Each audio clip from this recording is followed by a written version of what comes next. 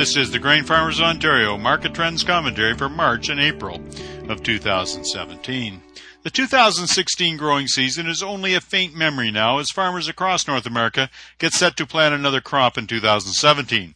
However, the 2016 crop continues to weigh in the grain markets because of its sheer size and scope.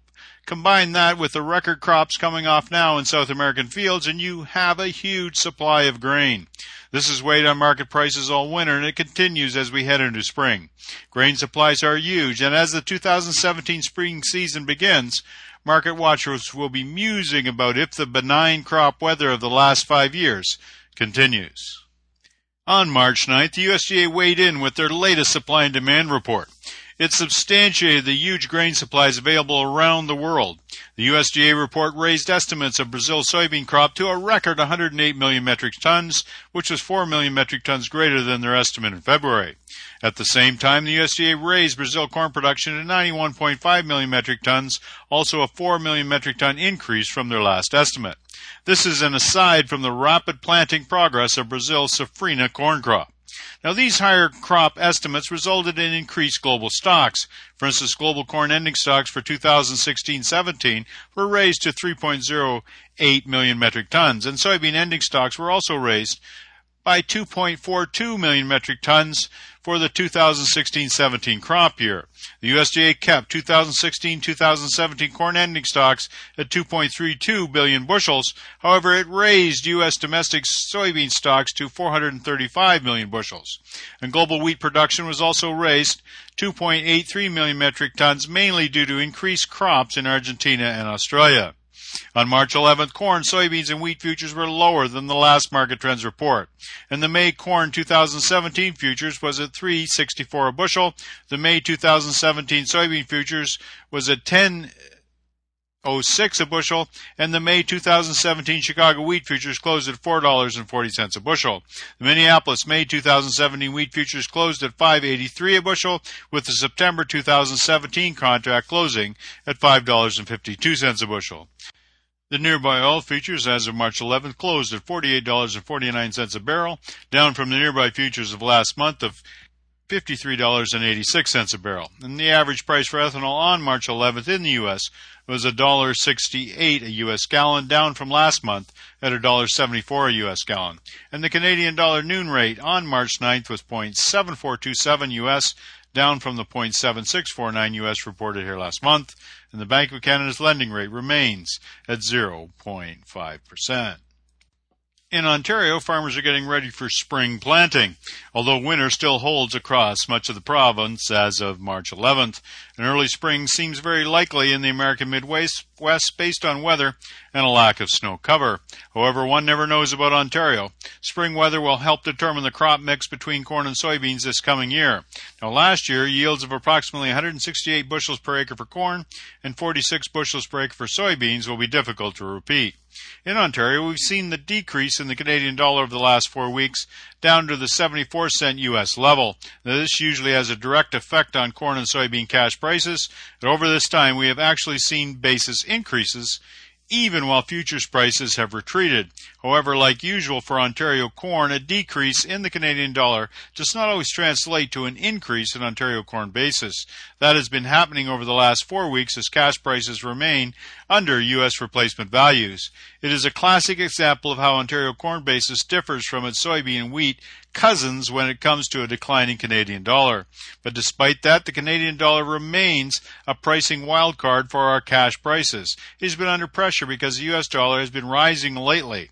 American interest rates are likely headed higher, which will be a stimulus for the American dollar going forward. That scenario does not bode well for the Canadian loonie. And you can read all about the Ontario grain prices, which are listed by viewing the marketing section of our website. So the bottom line is, the story is about supply, big supplies. And going into the March 11th USDA report, we heard about flooding in Argentina and Brazil. However, those concerns have been dashed away because South American supplies are not only ample, but in the case of Brazil, at record levels. 108 million metric tons doesn't lie. Our world is awash in grain, and it is weighing on prices. Thankfully, demand has been maintained and is, in fact, growing. So what happens next? There will be much focus on the March 31st USDA Prospective Plantings Report, and will the United States plant 88 to 90 million acres of soybeans in 2017, potentially adding to big soybean supplies. In the U.S., the crop insurance price for soybeans is $10.19 versus $8.85 a year ago. So clearly the incentive to grow soybeans is there, and the U.S. crop mix going forward will definitely impact our prices in 2017. Will corn acres drop off? Will soybean acres reach a new planting frontier? Or will American farmers go back to their default position and plant more corn? These are just some of the questions that will be answered starting on March 31st. There are other headwinds, specifically the value of the U.S. dollar, which may rise on an expected U.S. rate increase. This is always difficult for corn and wheat demand. And in addition to this, trade issues between the American administration and Mexico and China could still be divisive for American agricultural commodity demand. The situation is tenuous even without looking at the grain fundamentals. Sometimes politics can matter. And the USDA did not change U.S. export demand projections for both corn and soybeans in their report. This was somewhat of a surprise because both corn and soybean shipments were running ahead of last year's pace.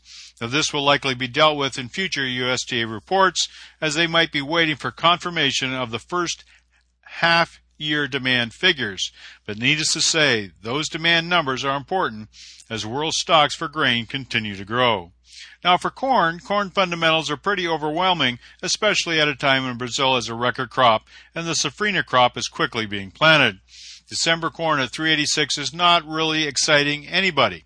It is cheap, especially when you look at cash values in the United States, and this ultimately will be a boon for increased demand.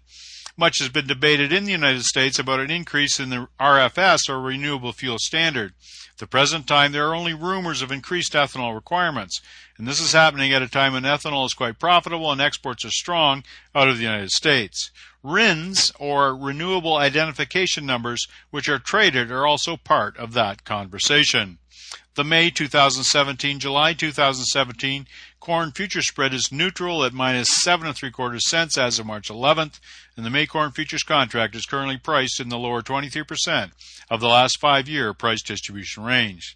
Now, seasonally over the last 3 years, the market has rallied into late April, but on an extended 5-year range, the market tends down through August.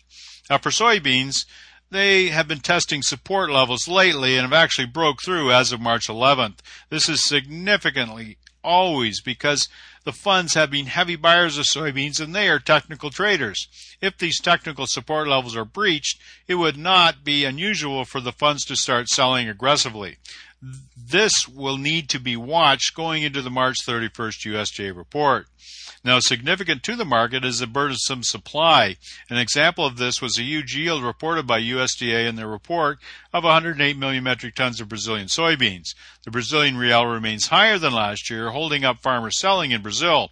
However, this is changing and it may result in more pressure on the market moving forward. The May 2017, July 2017 soybean futures spread is minus 9 3/4 cents as of March 11th, and the May soybean futures contract is currently priced in the lower 34% of the last 5-year price distribution range. Seasonally, the market's 5-year seasonal index tends to trend up through late June.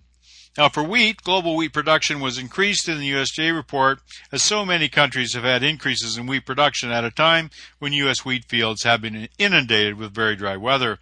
The low prices may eventually cure this market, but it's difficult. A higher U.S. dollar will not be friendly to U.S. wheat prices. The Ontario wheat crop looks to be emerging unscathed into March, and clover applications have already taken place in many parts of southwest Ontario. Cash prices have fallen recently, but are still higher than harvest lows of last summer, and the Canadian dollar will remain very key to Ontario cash wheat prices. So, for Ontario farmers, there is much to consider as we look towards spring. Every year is different in our production fields, but also from a marketing perspective. The Canadian dollar has created opportunity, even though it can be argued is a bit of a cash price mirage based on the U.S. futures prices. Canadian price optics can fool you. However, that is the marketing environment that we find ourselves in and is not any different than it has ever been before. The challenge will always be to balance futures price gains with basis levels constantly affected by foreign exchange. Seasonally, an argument can be made that the selling season for new crop historically has been beneficial from March to July 4th. Now, this should be kept in mind in the next few weeks, especially as we face the big U.S. report on March 31st when the USDA releases potential 2017 planting acres. Headlines will matter that day, and they will also matter if the dryness in the American Southwest spreads to the Northeast. Headlines can drive futures prices, especially when so much fund money is interested in commodities. Of course, the adage that risk management never grows old is true. There is potential for prices to retreat and retreat substantially, especially in the soybean complex, as they are much higher than a year ago. There are seemingly soybeans everywhere, and an argument could be made that they are ready to break. Hedge your bets by hedging your crop in a way that you deem appropriate. Spring can always be a very volatile time, especially on U.S. report days like March 31st. In this volatile time for pricing Ontario grain, standing orders can be helpful. Farmers that are comfortable with options may also capture risk premium. We are all even, no matter where we farm, because nobody knows what grain markets will do. We can only consider the market factors and practice our best risk management.